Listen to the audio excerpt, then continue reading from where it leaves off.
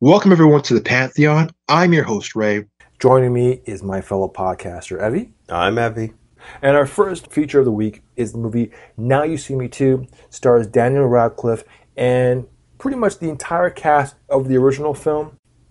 So with that in mind, let us begin. You thought that they had disappeared forever, but this is the moment we've all been waiting for.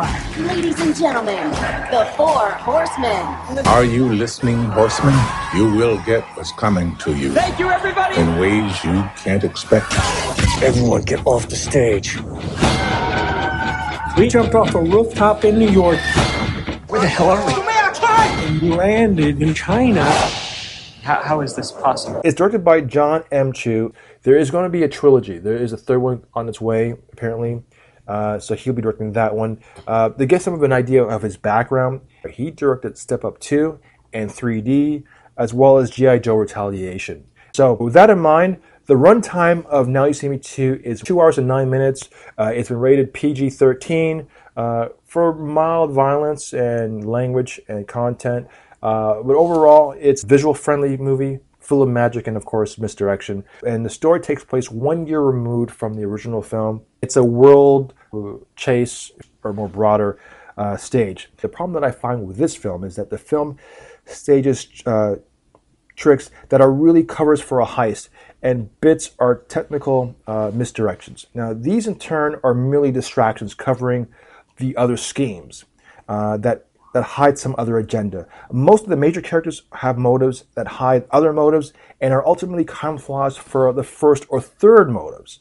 Now, and all of this is explained quickly through heavily narrated flashbacks, proving that what we saw initially is what we never really saw in the first place.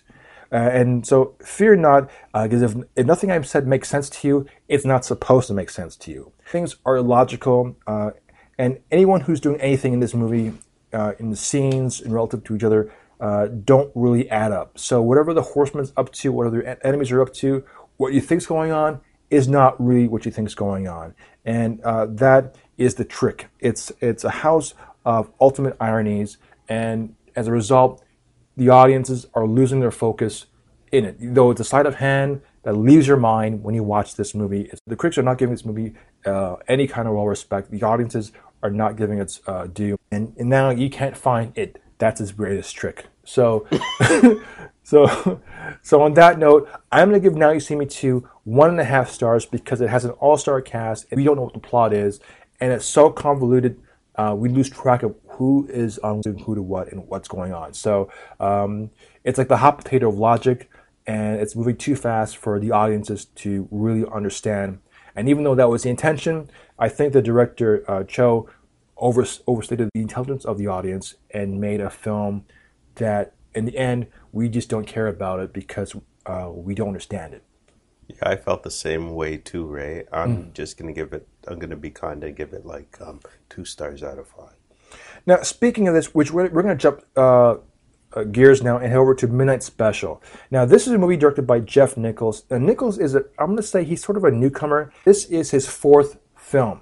In all his movies, the one common denominator is that he's had Michael Shannon appear in his movies. And out of all the films to date right now, Midnight Special is the biggest budget film he's done, though the special effects in this one is limited, but it's used sparingly and appropriately in this case. It stars Joel Edgerton, Kirsten Dunst, and Michael Shannon as the 3 leads of this movie. It has a running time of 1 hour and 52 minutes.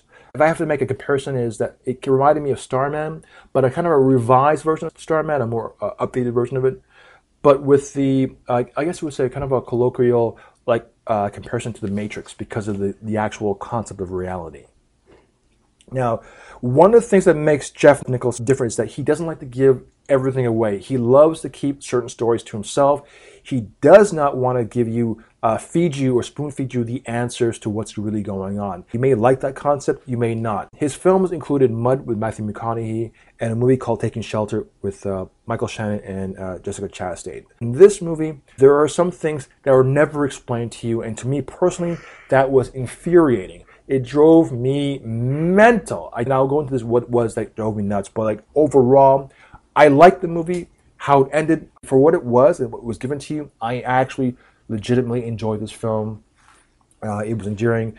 The movie, again, is called Midnight Special, which is kind of a peculiar title because I think, I could be wrong, I think it has to do with young boy Alden, his condition where he can only come out at night and interact. So I think that was the reason why they call it Midnight Special. What do you know about Alton Meyer? Things would break, cars would shut down, that kind of thing. Others have described seeing things. Did he show you things? Yes. What kinds of things? I wouldn't know where to start.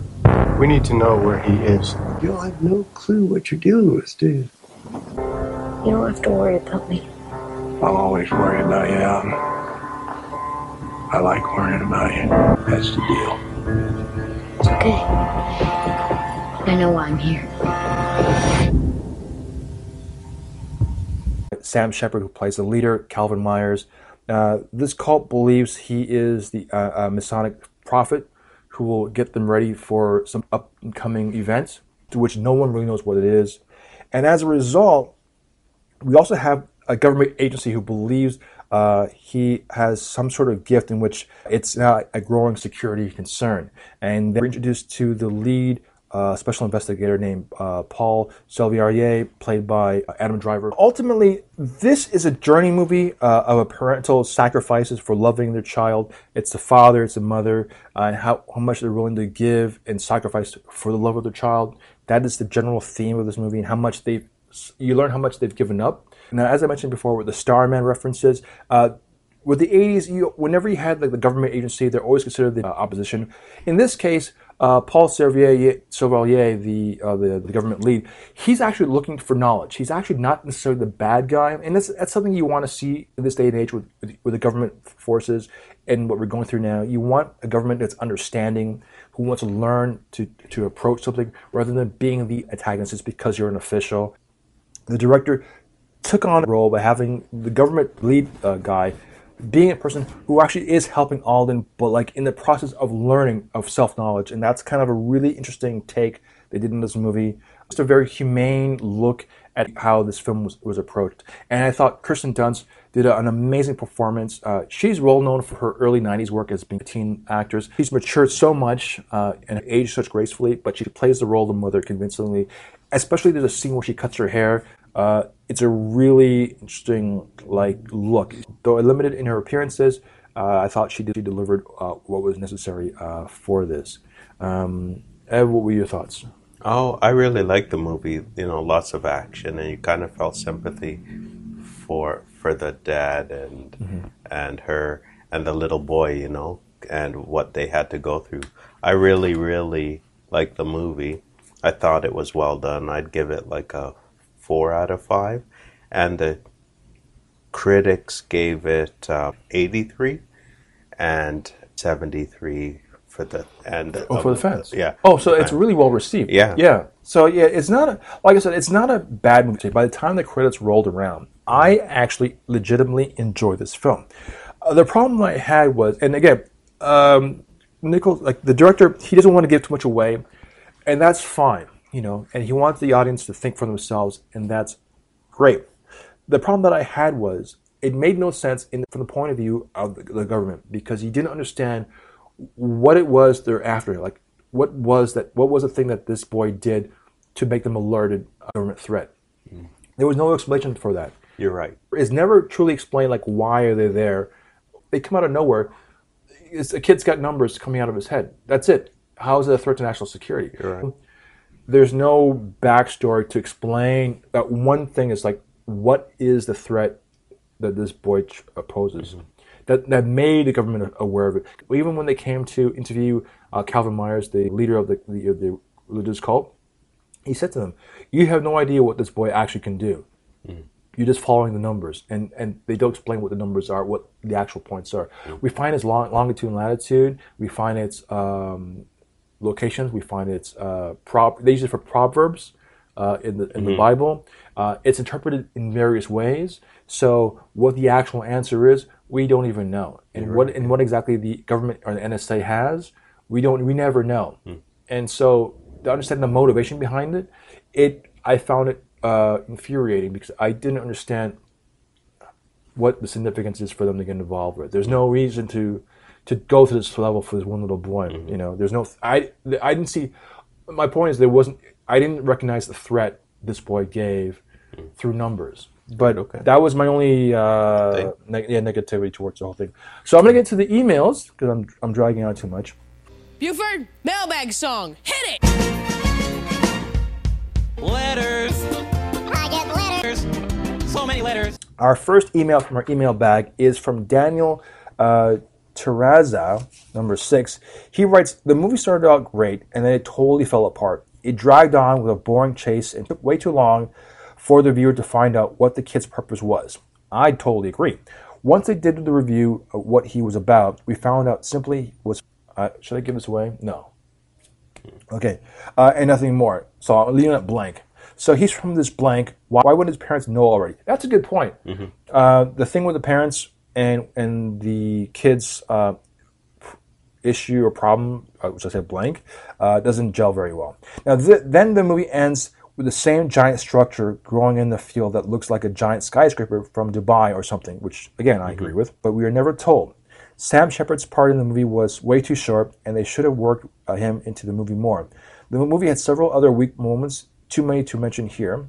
This movie started out well, but went over budget way too early in the making. They rushed through the last half of the movie, which is painfully obvious when you're watching it. I kind of agree, but not necessarily the pacing of it. There were things in this movie that, if they explain what they're trying to do, even just a microfraction of like, okay, what is the cause of this? Why are you here? Then anything else you could have filled in and it would have been okay. But we actually had nothing to base the motivation on. So our next email is from Korea. Okay. Chase writes, it gives away too much. I think this movie is one of those where it's good to be unspoiled as possible. Nichols is one of those rare, wonderful filmmakers that tells you only what you need to know and trust the audience members to keep up. What makes this film even better than the nice film Take Shelter is that even after the big reveal, he leaves us even more ideas and questions out there, leaves just enough unsolved for us to chew on. That's all I want to say. Yeah, I think that's a fair assumption. It's open-ended, and it allows you to mull it over, if you will. The director's assuming that we've never seen the trailer, and he's keeping everything close to the vest until it's time to reveal certain things. And illustrates, okay, this boy is definitely special and very unique, and as a result, is a threat. But the problem is, no one knew how much of a threat he was until we got to that point in the movie. So again, it nullifies why are they there? Why is he a threat to them? And they don't even know his potential yet. So it made so many things that drove me like just nuts of trying to figure this out. Anyways, we have an email from Howard Schulman, and he writes, I enjoy this film, but we really don't get to know any of the characters to the extent that we feel their pain. The boy is a cipher, as is the mother. If they were so devoted to him, why did they allow the creepy church pastor to raise him? Did they make any effort to have him remain? If the boy was so attached to his family, why didn't he consider staying? Why did he wait 8 years before choosing to return? It just did not make sense, either logically or emotionally. I can't argue with that. That's absolutely right. In addition, there were no discussion of how Alton could use his powers to benefit people of the situation, end sickness, wars, and so forth. Nothing was said either about preparing people for the next level, presumably the next step in their blank. Sorry, it comes close, but just didn't resonate with me. I'm putting blank because I can't give away too much in this story. But yeah, everything everyone's saying so far, there are things, and again, Nichols' direction is not to give too much away, but by doing so, you're making people really ticked off. We have one last email. Okay. Which is from Nazima Walji from Scarborough. She writes, they could have just called this movie Michael Shannon, and it wouldn't be that much different. Shannon is an actor literally full of mystery, and so is the film. He's also unpredictable, so is this film. I feel this way because Mud was named after McConaughey's character, and both him and his character share each other's charismatic traits. And now we got into our final feature film, and that's going to be Alice Through the Looking Glass. You've been gone too long, Alice. Time is a he. He is not someone you want as your enemy. Please, sir, the Hatter is in danger. Young lady, your time is up. This cannot be good. Alice Through the Looking Glass is continuation of the first Alice in Wonderland. Alice is grown up, first of all, and she's a sea captain.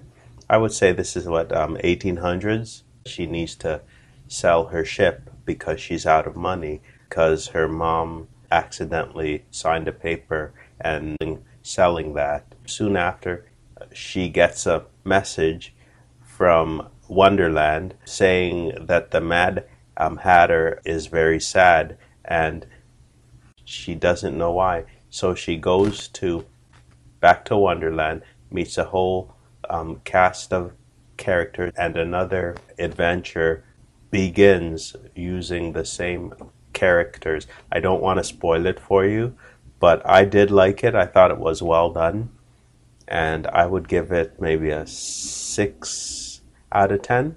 What say you, Ray? I would give this movie 3 stars. Okay.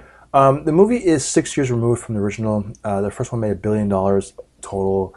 This movie's answering a lot of backstory to a movie from a story from Lewis Carroll that was based on insanity, and trying to make sense of it all. So, similar to Midnight Special, by giving answers. In this case, by giving answers to things that weren't meant to have answers for it, you bring up questions like, so why is she here? How come only she could see that and no one else can? How come she could travel through the mirrors? And, because you're opening up a door for certain things. Sacha Baron Cohen playing time itself was hilarious, especially with the scene with him and the Mad Hatter. All the little nuances was really, really funny about time, because time in this case was an actual person. And the lessons learned was quite well done. Visually, it kept up to the menagerie of what Tim Burton wanted in the first place. But visually gorgeous film. CGI was amazing. Critics gave it a rating of 29%, but the fans gave it a rating of 57%. Oh, okay. Yeah. I guess maybe the younger fans liked it because they're more kids. I don't know. Well, visually, it truly is eye candy. I mean, definitely. It's if you've never seen it, like I have never seen it before, I was fascinated on almost on every level of the visual element of it, because it's a one giant world where it's a visual cornucopia of just colors and brightness and just a world that truly doesn't exist, and it's very cerebral, heady, crazy. So masterpiece. It's a giant canvas of just a visual element. The story, it was satisfying, and I guess critics, for an intellectual property you could question it, but for a visual stimulus, it's definitely a coup de grace. And you can see Tim Burton's fingerprints are all over this thing, though he's not directing it, behind producing it. Yeah, he did a good job. All right, well, that ends our podcast. I'm Ray. I'm Evy. We'll talk to you later. You've been gone too long, Alice. There are matters which might benefit from your attention. Friends cannot be neglected.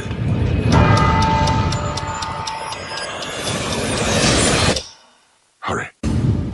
When the day becomes the night, and the sky becomes the sea, when the clock strikes heavy, and there's no time for tea, and in our darkest hour, before my final rhyme, she will come back home to Wonderland and turn back the hands of time. Time is a he. He is not someone you want as your enemy. Please, sir, the Hatter is in danger. Young lady, your time is up. This cannot be good.